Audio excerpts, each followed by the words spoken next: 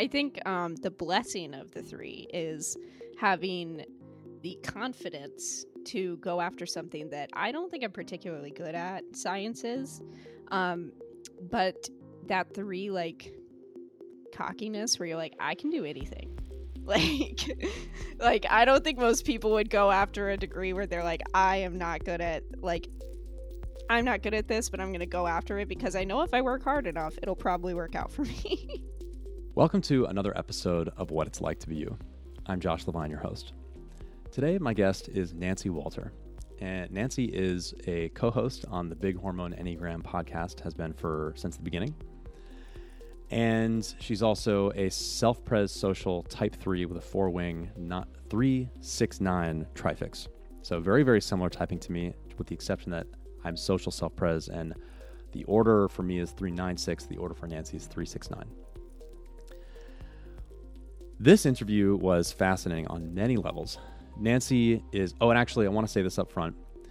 This is not an episode to listen to with children, or if you are sensitive to content like suicidal ideation or severe mental health struggles or sexual topics like sugaring. Nancy has led a fascinating life, and she really struggled with a severe mental health condition for a really long time, and throughout her childhood, it was very confusing and very frustrating and led to some suicidal thoughts, which we explore, and a number of interesting later in life revelations about who she is, what she wants to be, that kind of make her a 3. But what's interesting about this interview is how, because of Nancy's mental health struggles, her story as a 3 is somewhat unstereotypic. And I really like exploring these kinds of unstereotypical stories that illuminate or help us get a little further closer into the core of what 3 really is. So we explore a lot of the similar 3 themes, like discovering who you really are, the importance of being good at something, feeling like you're good at something for 3s, the transition from needing to be good at something to just pursuing something because you love it, which is something that Nancy started to do in the last couple of years. It's very cool. And one thing to mention about this conversation is that we are catching Nancy at a moment where she's just 2 weeks after landing in the United States, having moved back from the Netherlands. She moved to the Netherlands to pursue graduate school, and also it was a big life vision dream of hers and her husband's to go live there. And it just didn't work out because of some logistical things and practical details and visa struggles and et cetera, et cetera. And that was a very painful thing to have to regroup. And so Nancy is a little bit licking her wounds and regrouping, and she now has a plan for what she's doing next. But here she is in this somewhat sensitive moment of reflection. So I really loved this conversation. Nancy's really funny. She's really saucy, and she kind of, she's really good at poking people, including me. And I just, from the point of view of exploring what 3 really is and contrasting my story as a 3 with her story as a 3, and these 3 themes of like fulfilling your potential, discovering who you really are, lighting the inner fire, all these things are really salient throughout her story. And I really think you'll enjoy this conversation. One final thing to mention is that Nancy's story pivots around a really important road trip that she took a few years ago, in which she chose to live. So with that as context, here's Nancy. I want to talk about your road trip, but I want to talk about it first by setting it up. Like, can you tell us about what your childhood was like, and just being depressed for as long as you were? And then my understanding is that the road trip was the first time where you basically said, I am going to choose to actually live and participate here in this world. And it was a major life turning point for you. This is my understanding. Yeah. So go ahead. And one other thing I'll say is, my sense from our last conversation is that you consider the mental health challenges that you've had in a totally separate category from the Enneagram. Mm-hmm. Yeah. Yeah. And I find that interesting, and the quality of your condition, or I want you to put your words to it, in relation to you being a 3. I'm interested in the intersection of that, if you have words for it. But Yeah. let's start with like being a kid and then going on the road trip. Well, it all started on November 6th, 1995. Um, just kidding. So I'm not 100% sure how to contextualize this for you. I guess I can start by saying that I really struggled with mental health as a child. Yeah. Since Um, when? Or how old since are you? since when I was like, as far as I can remember, so since I was like 2. Uh-huh. Um, so it started with more anxiety symptoms Mm-hmm. and turned into depression pretty quickly. So I experienced depression as young as maybe 8, 9. Mm-hmm. But I didn't, at that point, you don't know what's going on. You just, you know, think you're just sad. Mm-hmm. Um, so yeah, I think I struggled with it pretty much my whole life. For those out there that are interested, I would self-diagnose myself as on the autism spectrum, but Mm-hmm.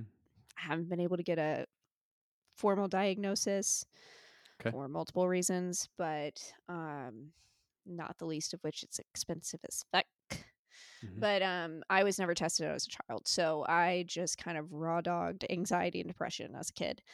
No medication, no therapy. Uh-huh.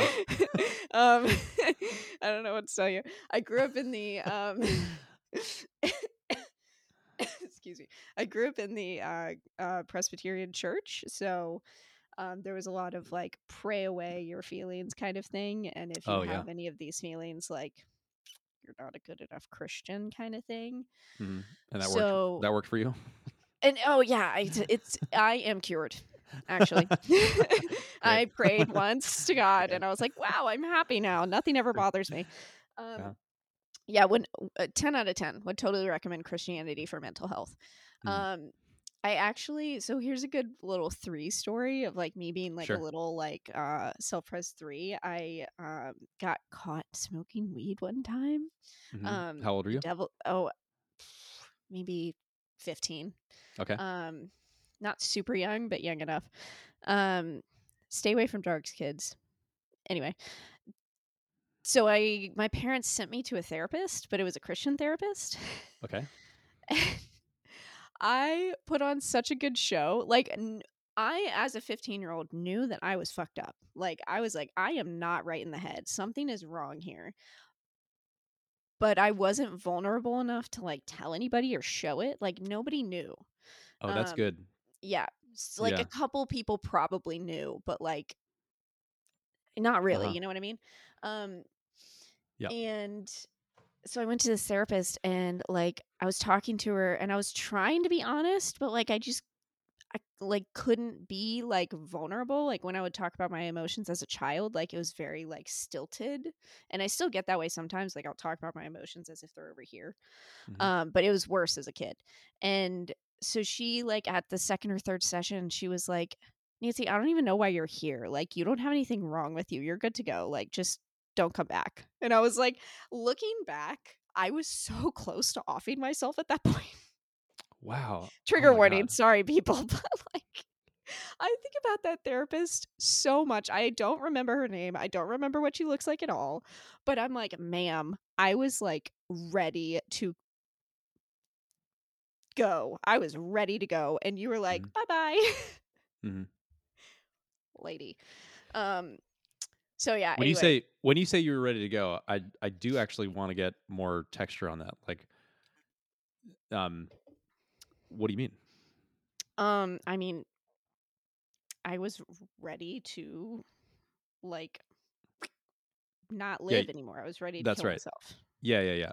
Yeah. And you'd been having like suicidal ideation for a while, right? And Yeah, probably on since I was off. 12 or 13. You're right, right, right. Yeah. Okay. So most of my like teenagehood was heavy Mhm. ideation. Sure. Like I had a Okay. plan, written notes, whole 9 yards.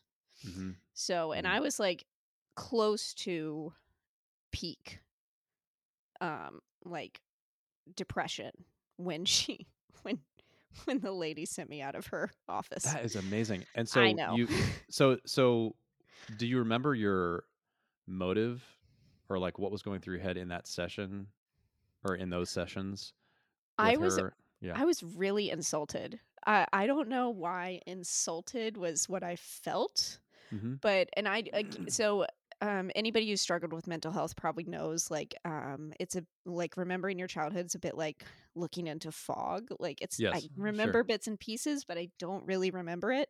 Uh-huh. So just keep that in mind when I'm talking. Timelines are really mixed up. Okay. I don't have full memory of it, but um yeah, I was really insulted. I felt really hurt because and I felt like I couldn't be helped because it was like the one chance I felt like I had at really getting help because I knew I needed help, but I didn't know how to ask. And I was like, "Oh, Mhm. thank God, like someone's going to see through this." And she didn't. Ah, okay. And I was like, "Oh, so like it's my fault that people aren't seeing through this." And as a 15-year-old, what do you do with that information? Like, you can't be like, why do I block out like you need someone with you for that S- experience. Like, So let me just get it right. And I understand that the memory is a little foggy, but so it's kind of like there you are in a therapy session when you're really young. You are really depressed. You're aware that you're depressed. You're aware that you are, in your words, like really fucked up. And you go to a therapist and put on a show that presents as like the picture of health. pretty much. And and she's like, "Oh, you're great. Like no problem. See you later." Mhm. And that is the thing that insults you, like because she just didn't like it's almost like you were testing the therapist in a certain way, like does she pass the test of seeing through my presentation? Not that that was a conscious motive, but like the fact that she didn't was a disappointment to you. Yeah. Yeah, it was Yeah. a bit like a test. It was a bit like a Mhm. test because um it's interesting you say that because I think the people who like had really like I had like latched onto in my like there were a couple friends that I had that I knew how bad it was or close to how bad it was. Mhm. And they could figure it out pretty quick upon meeting me. But it was probably because they were also depressed. So they were probably like, it clocked me.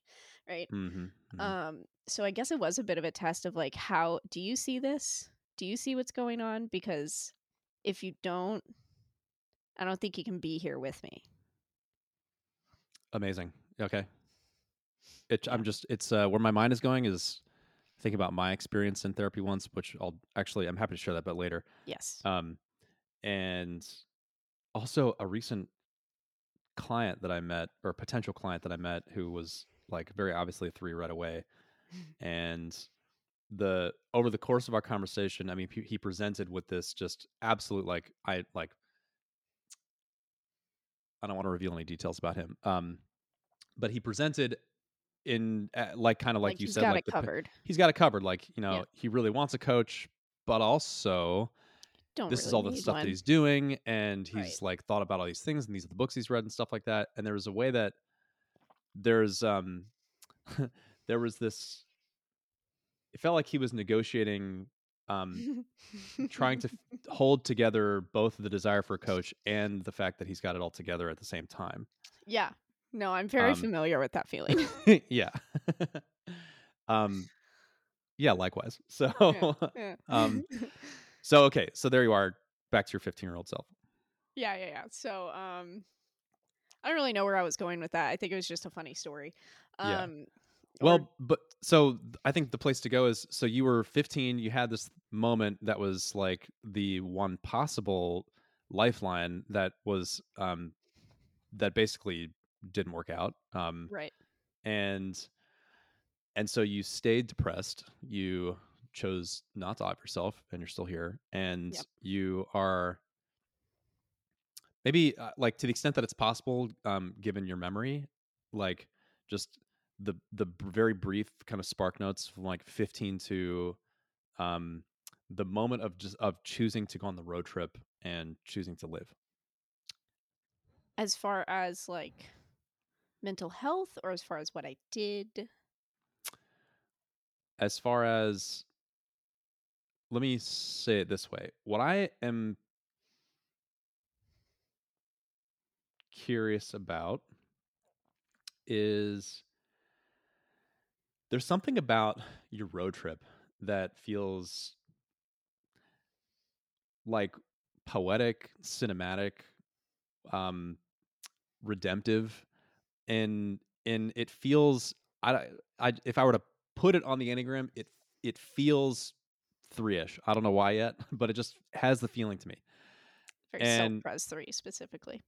it reminds me of moments in my life, like, well, for example, last year I spent um in 2 different stints, a total of 5 months in a cabin in the woods by myself, and it was the happiest I've ever been, and it was just absolutely rejuvenating, and it decalcified all of my patterns, and it purged all of the things that had influenced me, not all of them. But it was just You are healed. You are yeah, 100% but done. it was the first time I really experienced myself on my own, doing my own thing without Mhm. the pressures of anything or anyone else on me, and it was absolutely revitalizing and rejuvenating. Um and it kind of like woke up my joy again.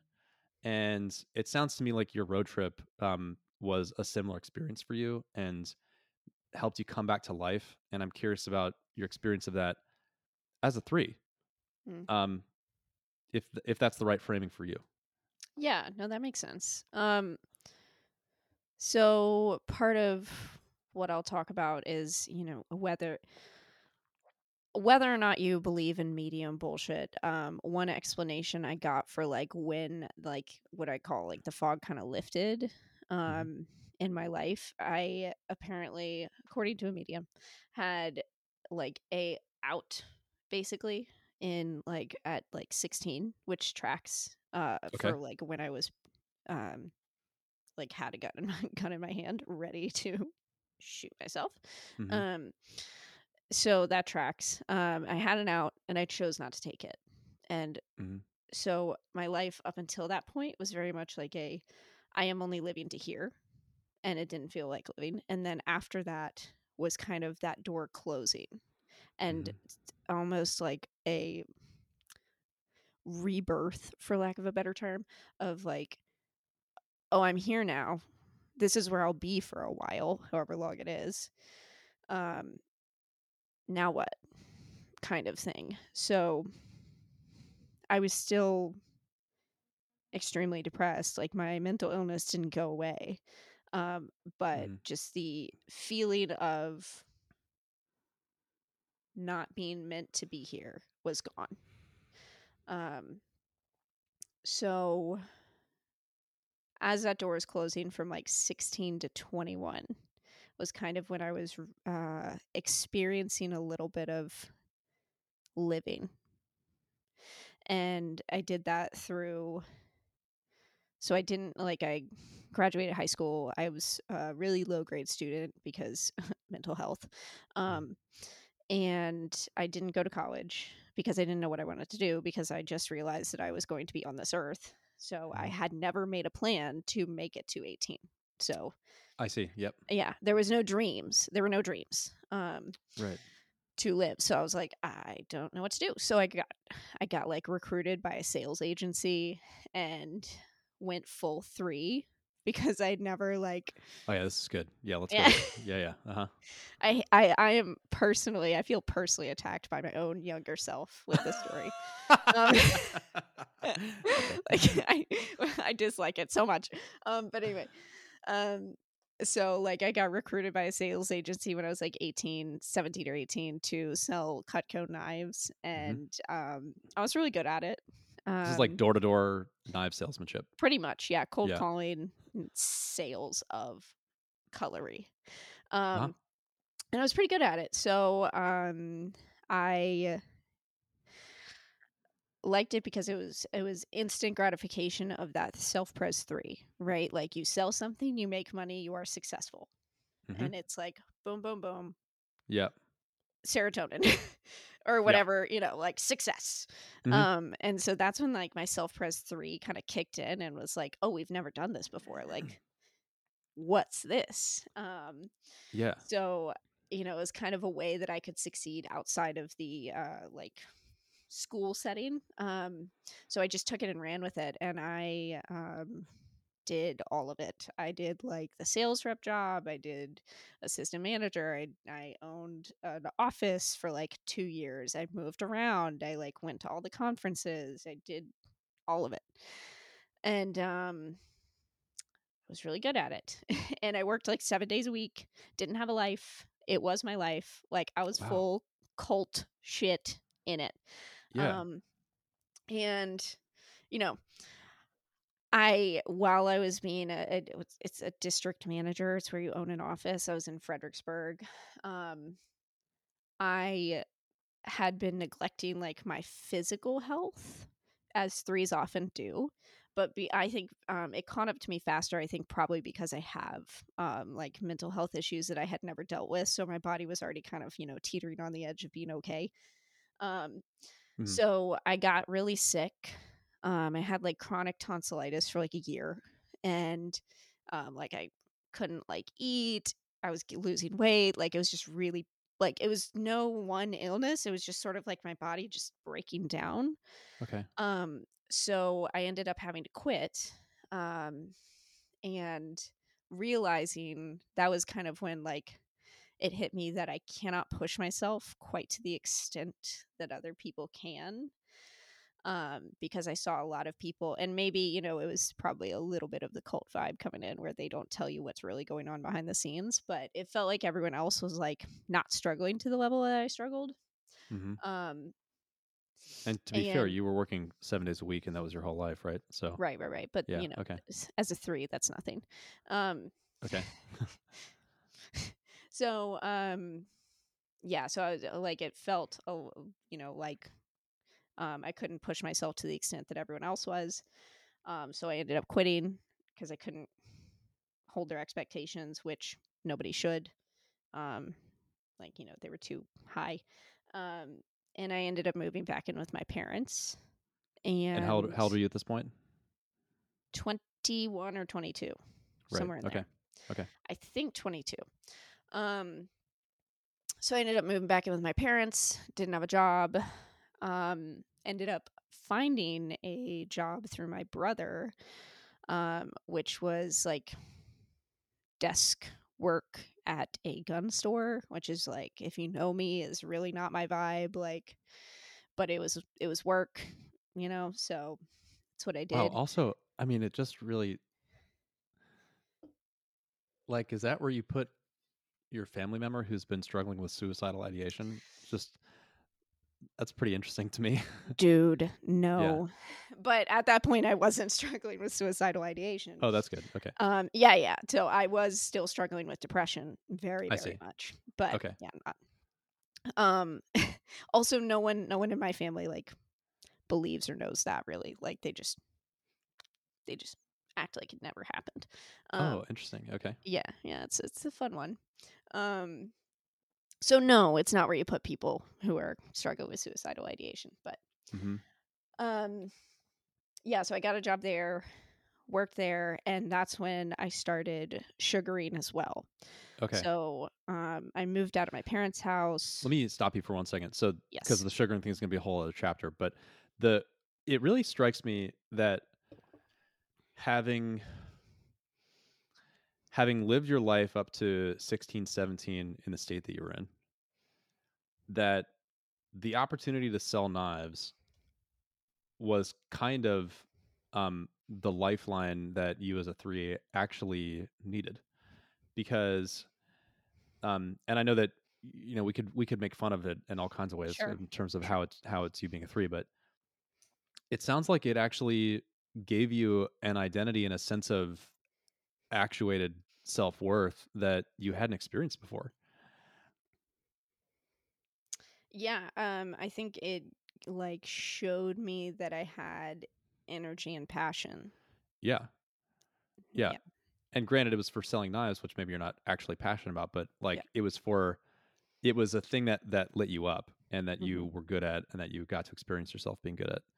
Yeah. And yeah, so that seems like a really important thing. And one of the things that really strikes me too is comparing. This is why, um, given your mental health history, like your story as a three defies certain stereotypes. Um, my story as a three is what's that face you made? I shook the table. Oh, got it. Okay, you're fine. I was like, Um, oh no. so like when I was a kid, I went to a very small high school with 39 kids in my graduating class, and it was, I don't mean anything in particular by this, but like it was easy for me to do very well in school, and I was in Sure.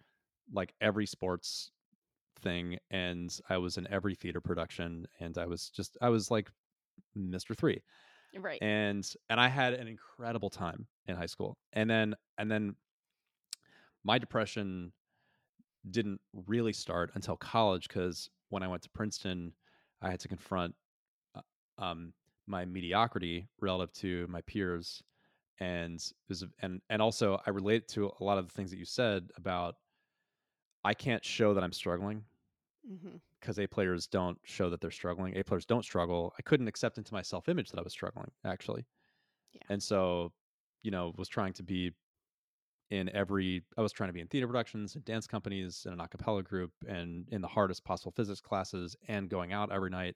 Oh my And it was just too much, It sounds And exhausting. so my depression started as a result of that. But I had, and this is the point I'm trying to make, I had the reference experience prior to that of feeling like alive and that people loved me and that I was like, on fire in high school. You And had then success. yeah, exactly. And so the contrast that I experienced in college was what sent me into a tailspin in terms of mental health as a three. And so I tie like my mental health experience is like basically textbook threes going down the levels of health. Um, but your mental health experience doesn't really feel that way. It feels like it was just this other dimension or like biochemical thing that prevented you from, in a sense, being a three or like doing what threes do when they're young. But then here you are and you get this opportunity to sell knives and then you got to experience that. And so it was a Hmm. kind of like lifeline and lifted you out of it. And Yeah. then so you found yourself back at your parents' place. And so I imagine that was, I don't know, depressing, or it was certainly a contrast, or I don't want to put words in your mouth. Um. Yeah, what was that like? Yeah, I mean, it's a bit hard to say because that's one of those periods where it's really, really foggy to me, Okay. because I was so physically ill. Right, you were deteriorating. Yeah. Yeah, so Okay. yeah, it's a bit hard to remember, but I do remember that um like this is when I kind of found like that anger fuels is a great fuel, like Okay. when you can't find energy. Um so like I was really mad at my situation, and it was one of the first times that my well not well one of the first times I can remember of like my anger not being linked to my depression, in the sense that like I get angry and then I get really like depressed. I was Hmm. just angry Hmm. because I had been if being a woman in any like sales vibe place, you're going to experience a lot of sexism, and there was a lot of sexism and a lot of assaults that happened, and a lot of being overlooked for positions, and just a lot of things that had happened Hmm. in those 3 or 4 years that I had been in the vector marketing, which is the name of it, Hmm. um, that I was kind of coming to terms with. And like there was like one specific line which I've told the Big Hormone Enneagram podcast, but really stuck with me, which was my boss telling me right before I quit, Nancy, if you want to be respected like a man, you need to work like one. Um, and Hmm. that was like one of those moments that I was like, well, fuck you. Um, and Hmm. that's, I quit immediately upon that statement. Okay. And so I was still really reeling from like that. So there was Wow. a lot of pick yourself up, dust yourself off. We're going to like do something better Okay. because I was pissed. So, So in a certain sense, from an inner point of view, um, you experienced leaving selling not as a failure, but as a right. kind of rebellion against a sexist workplace and also a moment of self care because your body was deteriorating. So Yeah. the anger kind of propelled you forward. It wasn't like you didn't have to confront like another ego death. No, no, it Yeah. definitely was not an ego death. Is very much a, I'm I'm going to prove you wrong and I'm going to go do something I want to do.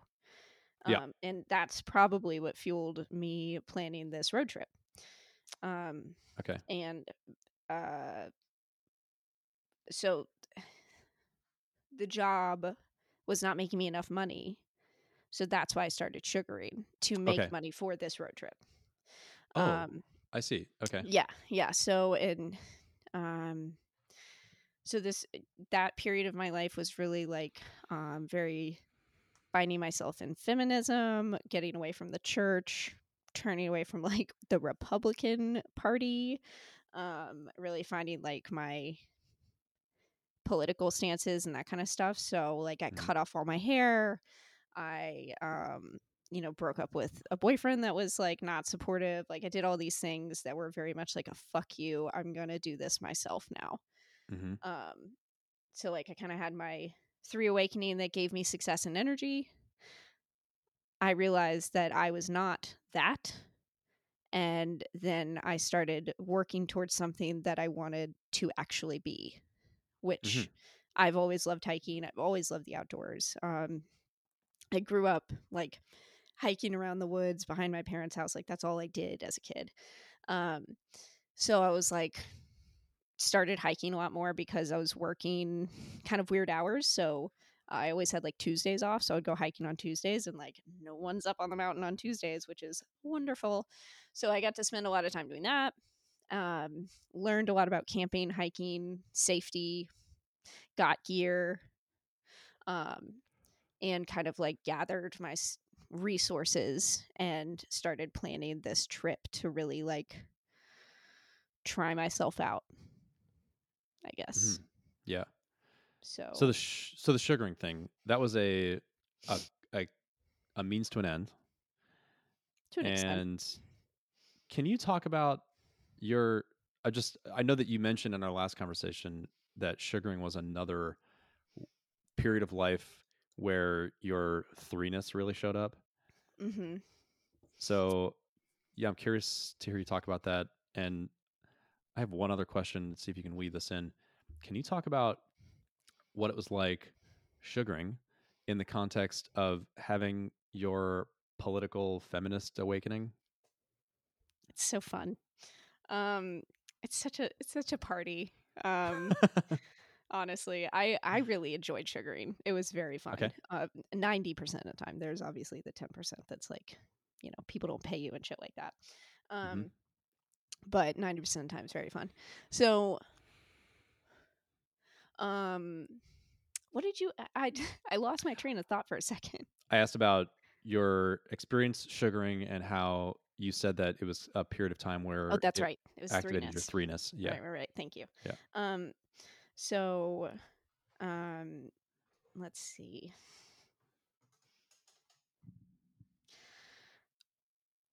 So it kind of started. Okay. Um, when working in this gun store, I worked around a lot of older men who are probably a little creepy. Whatever. Um, and by probably I mean they really are. They Hmm. liked young women. So, um, but I realized I was really good at making them like me. Even though I had really short hair and I was not like their stereotypically pretty lady, they thought it was like a fun time to banter with me. And The hilarious part of old white men is you can insult them and they think it's so funny because they don't think you're serious ever. Okay. Okay. So, like, most of my banter was just me being really insulting to people, and they thought it was hilarious. So, like, there was one customer who like really liked me. He was going through a divorce, and he was like just an older dude, just like struggling, and he liked me enough. He started like buying stuff for me. So he started like, I wanted a pistol for my house in Richmond, because Mhm. Richmond City is not the safest. Mhm. So and I grew up with guns, obviously, so I like feel somewhat comfortable with them being in my house Mhm. now. Mhm. Um so he bought me like a gun. He would take me to the shooting range. He would take me hunting, which I'm not a huge fan of hunting, but it's Mhm. entertaining Mhm. to sit in a tree stand and watch nature and not shoot things. So like he started doing all that, and I was like, oh, this is kind of, I'm pretty good at this. Um, and so I had a friend who was Good also at specifically making charm. old Yeah. white men pay me. Uh-huh. Okay. Uh-huh. So I had a friend who was in it, and she showed me like how to work the website, like what to put on it, what to check for, all that kind of stuff. Mhm. Um, which I would highly recommend if you're going to get into it, especially now. You probably want to find someone who's already in it to help you. Uh-huh. If you have any questions, feel free to send them my way, This is because a Yeah, go ahead. yeah, Three I confidence don't. coming out. Yeah, yeah. Yeah, Uh-huh. I know. Like I really, it's not the safest. So if there are any people Mhm. looking to start this, like, please ask any questions you have. So that's what she did for me. So I got my profile set up. The first guy didn't really want to pay me. Like, he wanted to just give me gifts, which is like not helpful. Um, so that was fine. But like, what I found out I was really good at was specifically like short, older white men and like kink. And they love that, because I would just Mhm. be like a little rude brat to them. And they were like, here's my money. They just loved it. So I could put on a face for 3-4 hours, make them really, really happy. Mhm. Like, not just sexually. Like, I could just like, they could talk about their lives to me. They could, because most of them are like struggling in some emotional way. Like, Mhm. this is a space for them to, get something out of it, Mhm. um, that they don't have back at home. So I would offer that space to them, and they really enjoyed it. And I was really good at like listening and holding space for them and creating whatever person they wanted to be with Mhm. that day. Um, and I actually made like one good friend out of it. He's actually very nice guy. Like, we ended up hanging out for a couple years after that, not as like a arrangement or dating, just hanging out. So, um, but he was one of the few that I was actually like myself with, but he was also like a normal person. All the rest of them were very much like really troubled men who needed a certain person. So I was able to like create that for them, be that for them, and then leave. It was like the perfect three setting, right? I can be very one dimensional. Nobody expects me to be anything other than one dimensional. Make money, go home. Mhm. And I have a high sex drive anyway, so it works, Mhm. you know. Um so yeah, that was kind of like how I Yeah. expelled the threeness. Do you have, or at the time did you have any, how do I want to put this question? Like, were you aware of the way that you were adapting and Hmm. m- becoming another person Yes, I was for the very aware of it, right? and I And took yeah. great joy in it. It Yeah, was a that's lot of actually what fun. I'm tuning into, is that is really interesting to me, is that you Hmm. took joy in it. Yeah, Because why? Because it was something that you knew that it was another thing that you were good at? it was another thing that I was good at, and it was simple. Okay. Is is very easy. Like, I don't think I could do that now, to be honest, because I've kind of integrated the multiple parts of myself. So, like, I can't just be one dimensional anymore. But in that time, I hadn't. So it was a part of me that I hadn't integrated that I could just fully be for like 3 or 4 hours and get paid to be. Cool. Um, so yeah, it was kind of a person that I wasn't allowed to be in normal life, that I Uh-huh. hadn't integrated into my life. Oh, like what? What does that mean? Like what aspects or facets of you? Um, like my pretty like aggressive towards men, like kind of hateful, kind of rude, kind of bitchy personality, like my Uh-huh. darker personality or whatever. Sure. Um, like if you watch like how my what am I trying to say?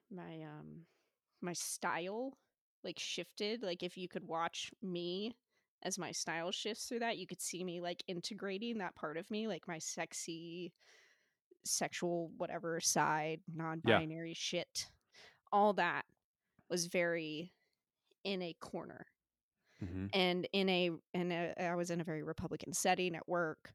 Um, so like still kind of coming out of the church, hadn't like accepted that I was like bi, hadn't really accepted that I wasn't super gender conforming.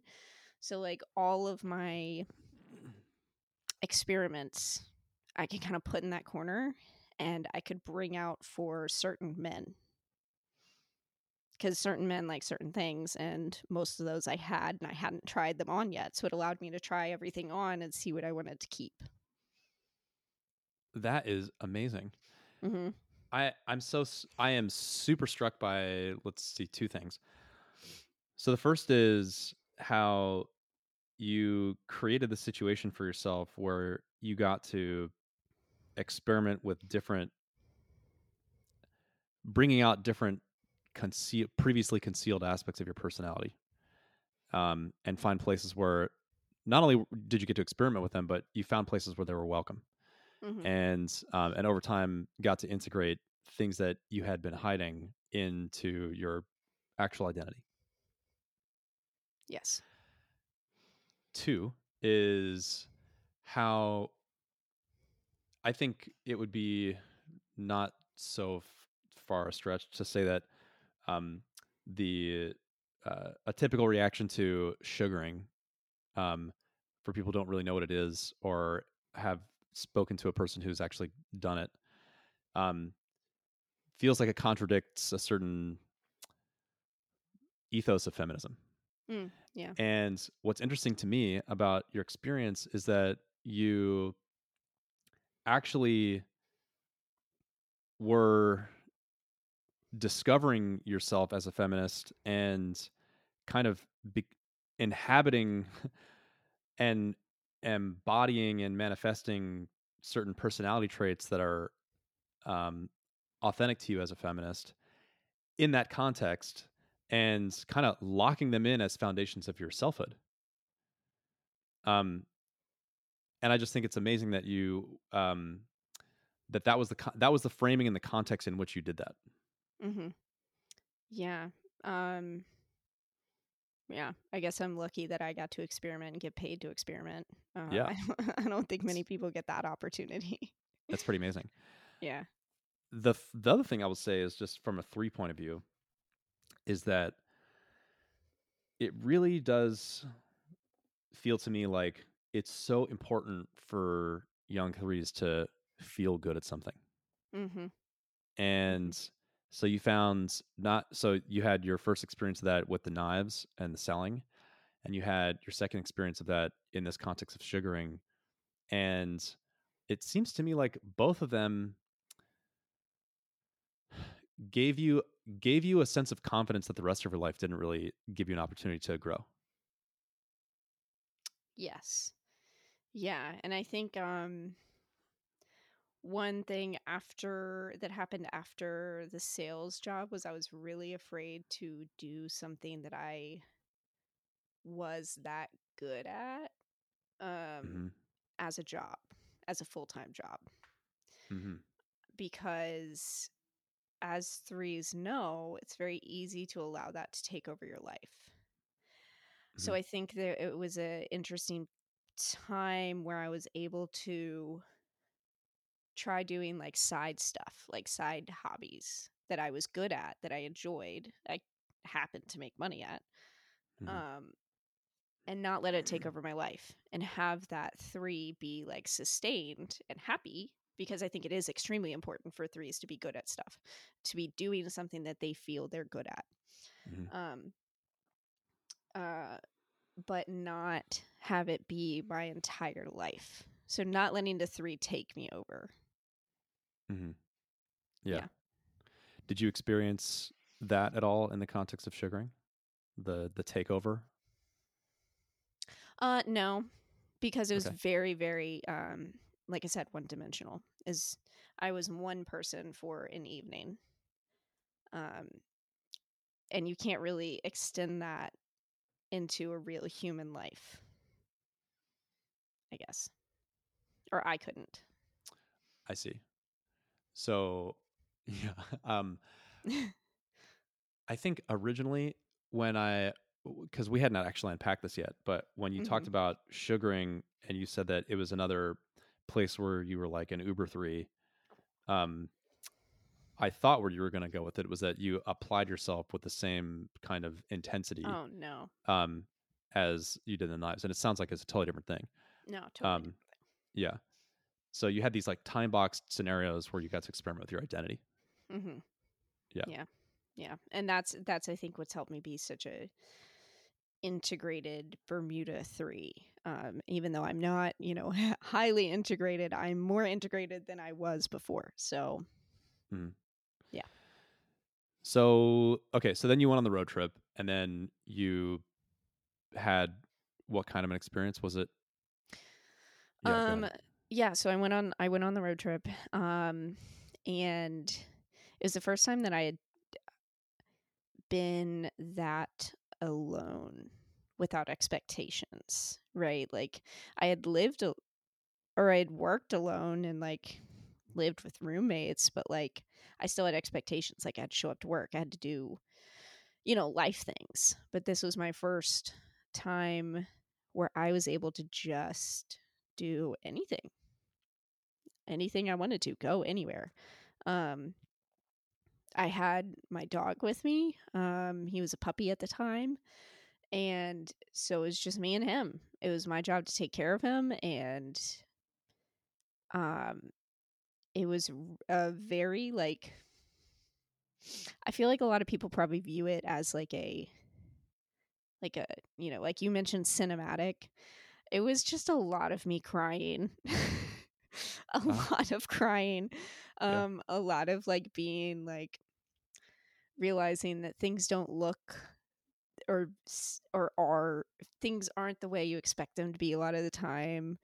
Because you go to these beautiful places and like it's just a place and you're just Mhm. a person in a place experiencing life in a different place.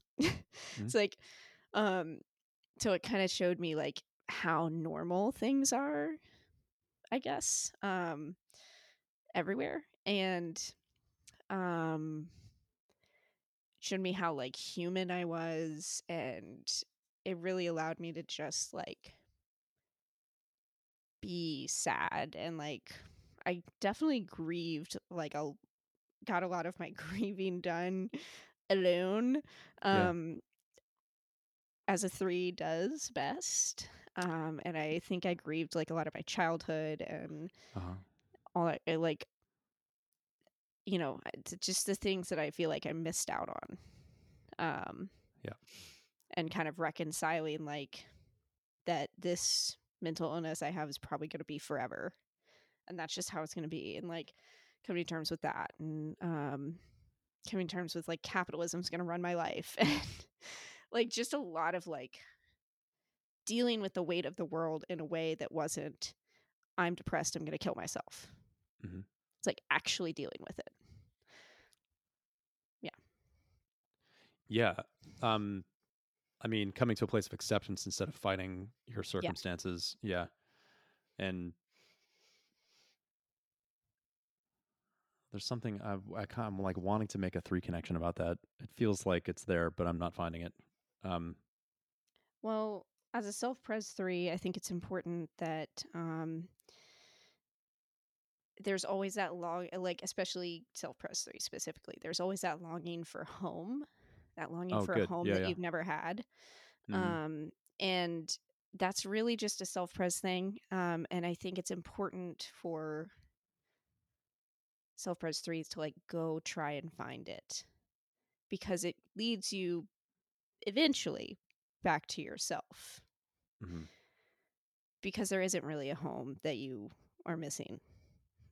Yeah. It's just that grief, that self-pres grief that's just always there. Uh, So, and I think it's also important for threes to spend time alone I agree with that. without any expectations because you aren't gonna, I feel like young threes are not going to learn how to be themselves until they are alone and find themselves in their silence. And then they can start integrating it into real life with other people. Although, you know what's amazing to me though about your experience sugaring is that, in contrast to what you're saying, is that, and this actually is sort of philosophically challenging for the way we conceive of 3, Hmm. is like, excuse me, the way that you were finding yourself through these, what you would call like, um, performative relationships. And so there's something about, like, that was an essential aspect of your journey of individuation. Hmm. And what, what someone would be very tempted to do is talk about, oh, well, like you were just being a different person with every person. That's like classic 3 chameleonic thing. But it seems to me there's something much deeper going on there. So you had that experience and then integrated, um, aspects of yourself that you hadn't been able to integrate before, and then you had this experience of being able to grieve, a lost childhood. After having done that, feels like that sequence kind of couldn't have gone the other way. Yeah. Well, I think it's also I I picked out what I wanted to keep when I was sugaring. Hmm. And then I was able to actually, like, I don't know, for some reason, I'm thinking of it in terms of like a wardrobe. Like, I picked out the outfits that I wanted to like add to the wardrobe and then I integrated it into it. Hmm. Um, and, um, yeah, And also, I there's some think just things there. you're pretty saucy as a person. You know what I mean? Like, um, Thank you. yeah. I mean, was that a thing that was true of you before you did sugaring? Um, no. Well, kind of, but like it was very like in a box. Amazing. Yeah, Yeah. and it came out like it got me in a lot of trouble. Like, like it was not integrated healthily. Mm. So I would like Mhm. date people who were not healthy for me because I was like, "Ooh, they're bad," and like I'm a little bad, and like nobody knows. Well, That I'm kind also of just talking about like your sense of humor. I mean, you're like, you poke people, yeah, and you yeah, I do. and you have this kind of like sometimes blasé, like, um making fun of or dismissing people, but in a way that is actually kind of seeing them. Mhm, mhm. Um yeah. Like you do it Yeah, a lot too. I mean, everyone on the podcast yeah, um and me before this yeah. call. Yeah. Yeah. Yeah, I'm good at it. Yeah, you are. So that's a thing too. And that's an amazing, just that statement right there. Like you're good at it. I mean, I think that's, in a certain sense, that's been the through line of your story of not, I don't want to overstate, like I was going Sure. to use the word healing from mental health, but it seems to me it's apropos, but it's not complete necessarily, but the sense Sure. of your individuating and like coming back to life, rode the feeling, or like what you kept following your nose, like, what am I good at? What am I good at? Right. And that Right. helped you constellate your sense of who you are. Um, and then having constellated that, you were able to grieve all this time where you didn't have that.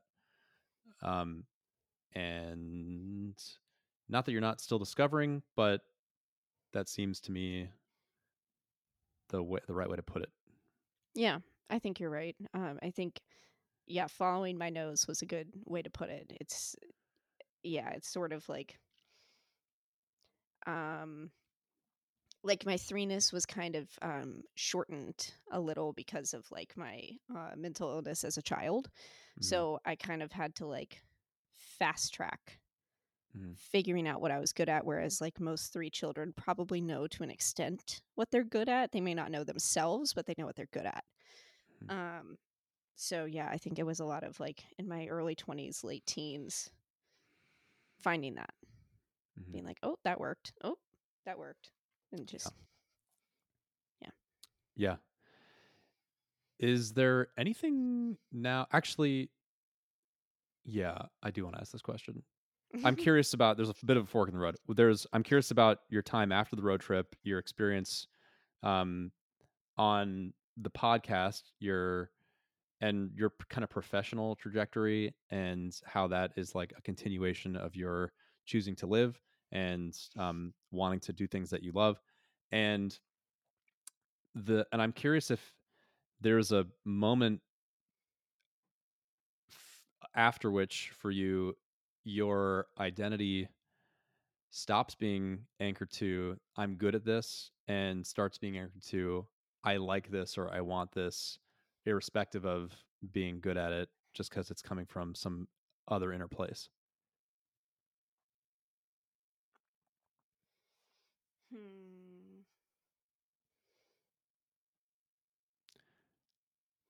And one prompt is around like your choice of school or grads. I mean, your choice of topic to study. I'm curious Hmm. about that too. Yeah. So that as a whole, that's the menu. Okay. Oh no, there are too many things. Okay. I feel like I need this narrowed down. I Yeah. am a Let's bit narrow it down. confused. Can you, can you talk about, let's start here. Can you talk about your journey after the road trip? Um, actually, yeah, let's do it this way. One of the things that I found kind of funny about our first conversation was how much I was struck by like you're a 3, you're on an Enneagram podcast. It has nothing to do with your profession or your work. Correct. Um, and you even kind of took time away from it while you were like figuring shit out in the Netherlands, and are back. And there's this like hobby thing that you hold with the Enneagram. I'm curious like what you like about the Enneagram, how it touches you, what is interesting to you about it. And it's so funny. I ask these compound questions. Okay, actually, let's put that one aside.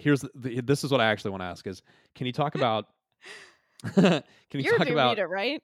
I am a Bermuda. Okay, Yes, no, is it this showing? this tracks. Two Yeah. Bermudas on a call. Let's go. Um, what I actually want to ask is, can you talk about how you've chosen your life path forward after the road trip? Okay. Well, I feel like a pattern in my life is it doesn't always feel like I'm choosing it. It just sort of feels like it falls into my lap, which I think a lot of threes can relate to. Mm. Things just sort Bermuda of threes for sure. yeah, yeah. Things Mm-hmm. just sort of happen to us. Mm-hmm. And we're just like, "Oh, that's a pleasant coinky dink." Mm-hmm. Um so like when I got back, I like just a kind of a brief interlude of like how my professional life got started. I met a person in a friend group, in a specifically an ultimate frisbee friend group. Nice. Um, yeah, who was like, "Hey, I think you'd be great helping me with my startup. Like, I think you have this Enneagram." At that point, I was kind of touting my Enneagram experience.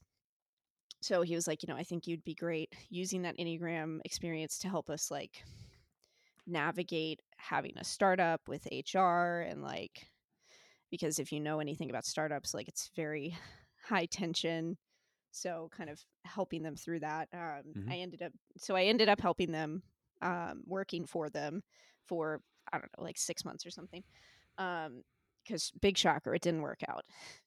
Most startups don't.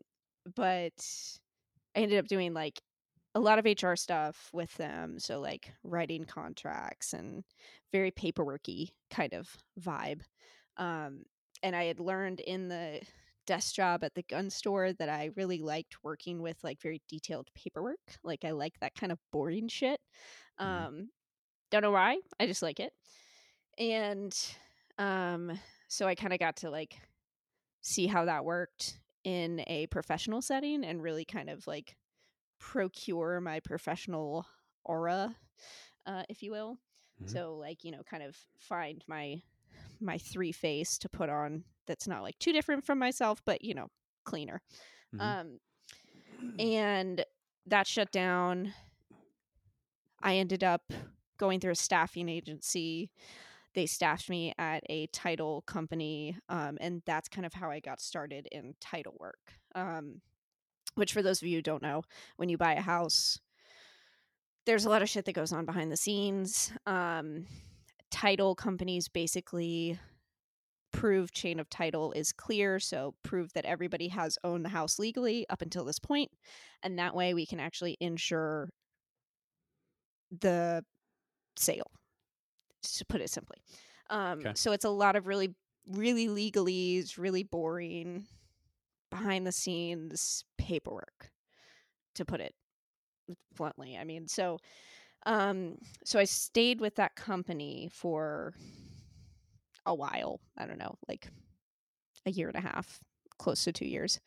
Mhm. And then like moved up in like different title agencies. Because once you get into title, you're pretty sought after because it's not a job that most people want to do. So um, it's easy to find a job. Okay.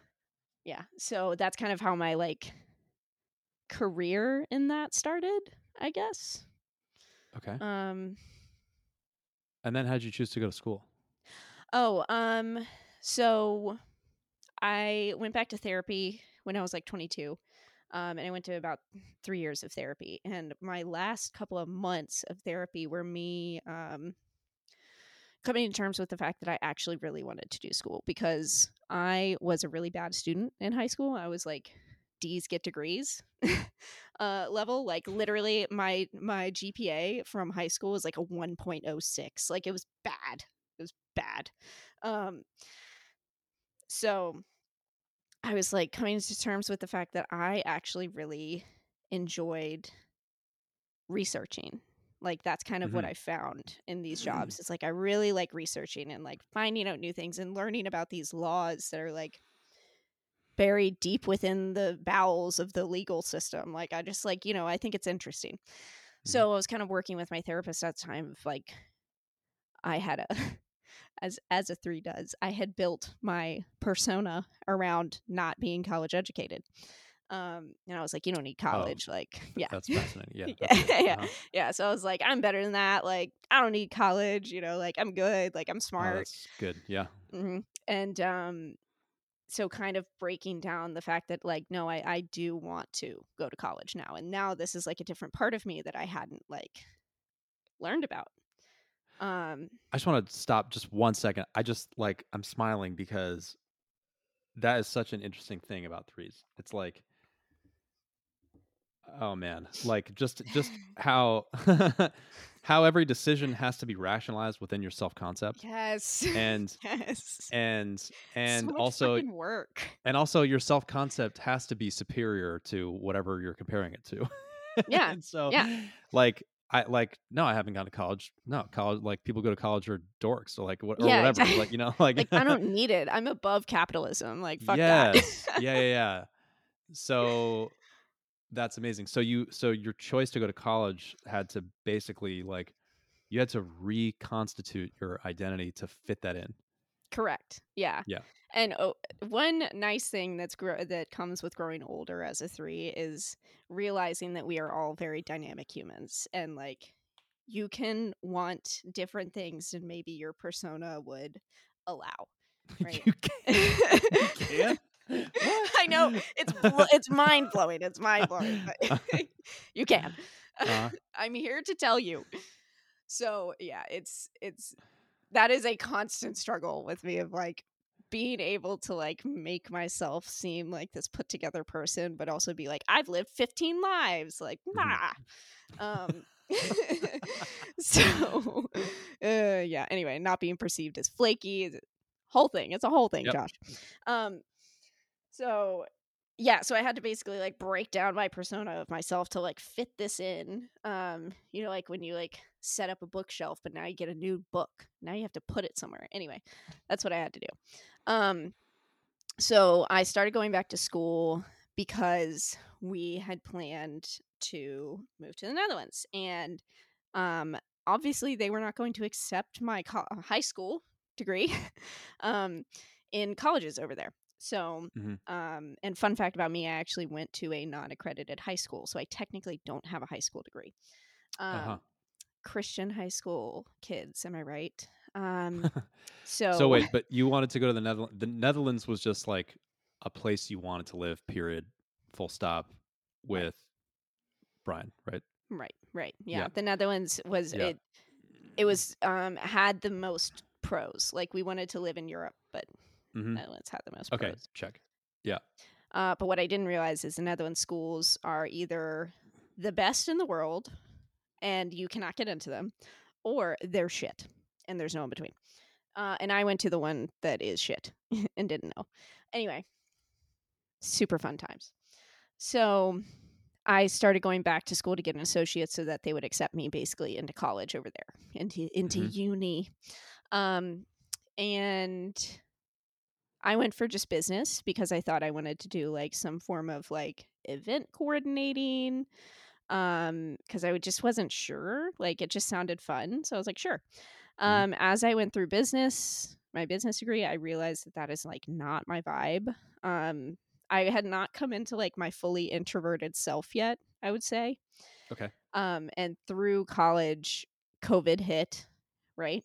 And I realized that I was like, oh, I am a true introvert. I can sit alone in a room for like 6 days and I love it. So um I realized that I probably have autism, realized that I cannot function at a high level in very social settings for a long time.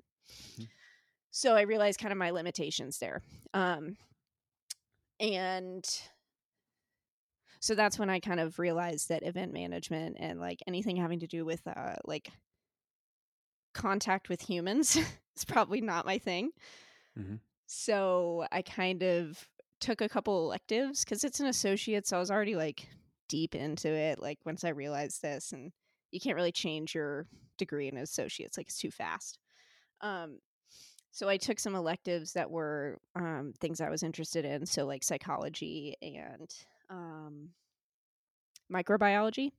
Mm-hmm. And I loved microbiology. It was so fun. Like every class, I was just like eating it up. I was reading the textbook, which like who reads a fucking textbook in an Yeah. associate's degree?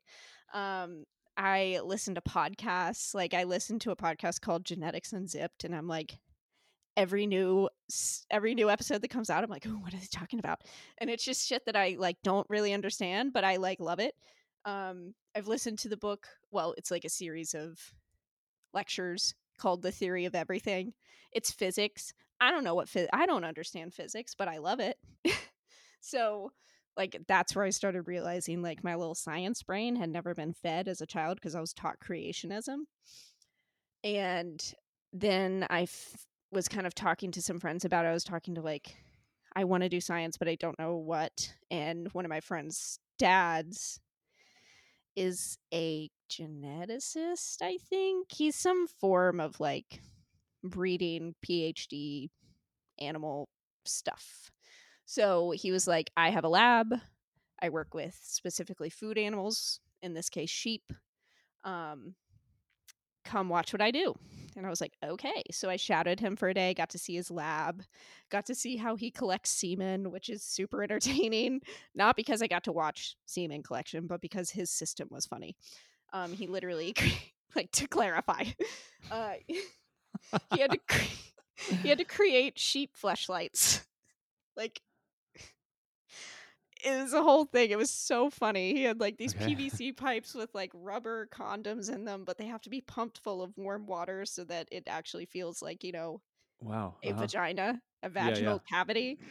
And then I got to see like all these pictures of sperm under a microscope, and he was like, "Yeah, I actually castrated like one of these sheep." And then we tested his semen, and there was one sperm in it going around and around in circles. Like it didn't have good motility, but it was there. And he was like so proud of himself because it's also very hard to find sperm under a microscope. Like that was crazy chances. Okay. so Yeah. so anyway, he was very excited about it. And it was me, and he's very German. So like it was me and this old German guy discussing sheep sperm for like all day.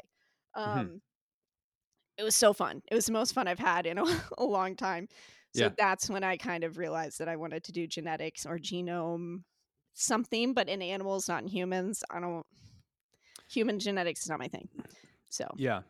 So this is really cool and interesting to me from a three point of view because, and this I think is what I was trying to set up, is that previously you were building your identity based on things that you felt you were good at. Like you discovered, oh, I'm really good at selling knives, or I'm really good at like making old white men like me, or whatever.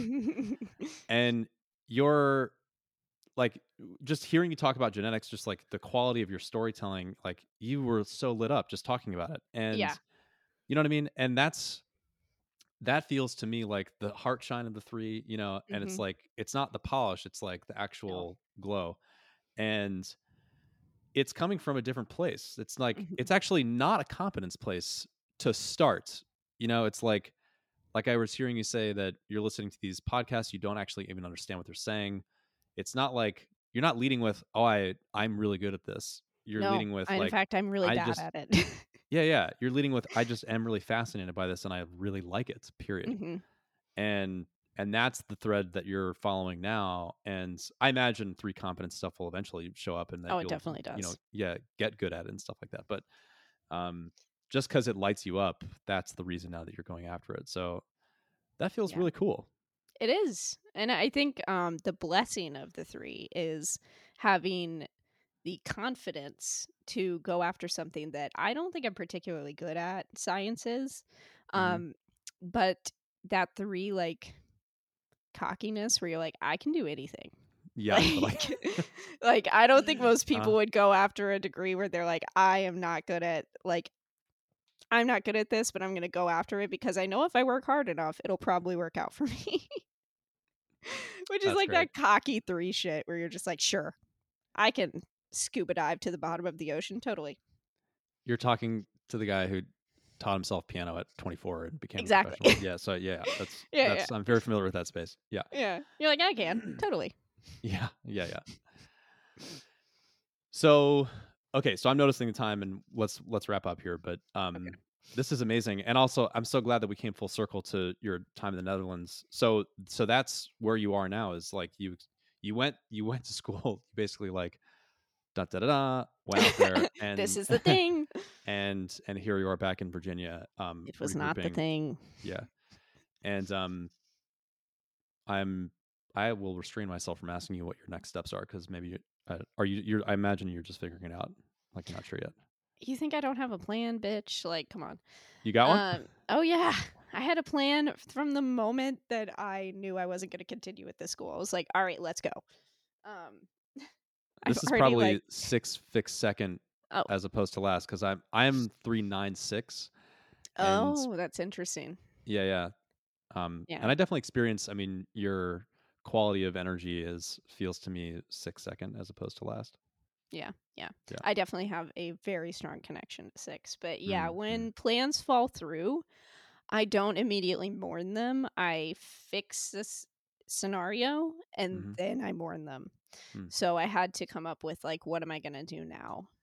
So I have already applied to colleges here in the States. I'm transferring my credits. I'm probably going to go to ASU online because they have a biology program online.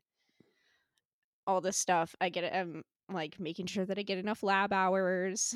Like I probably Mhm. start in like March, I think. Mhm. We're job searching, got an apartment, bing bang boom, all that kind of stuff. Cool. Okay. Um, yeah, yeah, that's the Well, plan. good luck with all that. Thank you. Yeah. So, how are you feeling, and what has this been like for you? Um, it's been really fun. It's been less heavy than our first call. It was a lot more like bouncing around and kind of having fun with the topic, so that's kind of cool. I like that you contextualize like everything I said in threeness. It was interesting to me because I often don't do that because, like you said, I think of my three as secondary to like my weird brain shit. Mhm. Mhm. So I always am entertained by people like being like, "Oh, so this might be your three coming through." I'm like, "Oh yeah, it might be." Like, Yeah. so so that was really fun to like listen to you mansplain myself to me. So thanks for that. You're so welcome. I'm happy to mansplain anything you want anytime. I know. Well, you're our white guy. I mean, what are you gonna do? That's right. Okay. Well, great. Thank you so much for doing this. I really appreciate Of it. course. And this Yeah, has it was been my really fun. pleasure. Yeah. Yeah. Okay. Okay.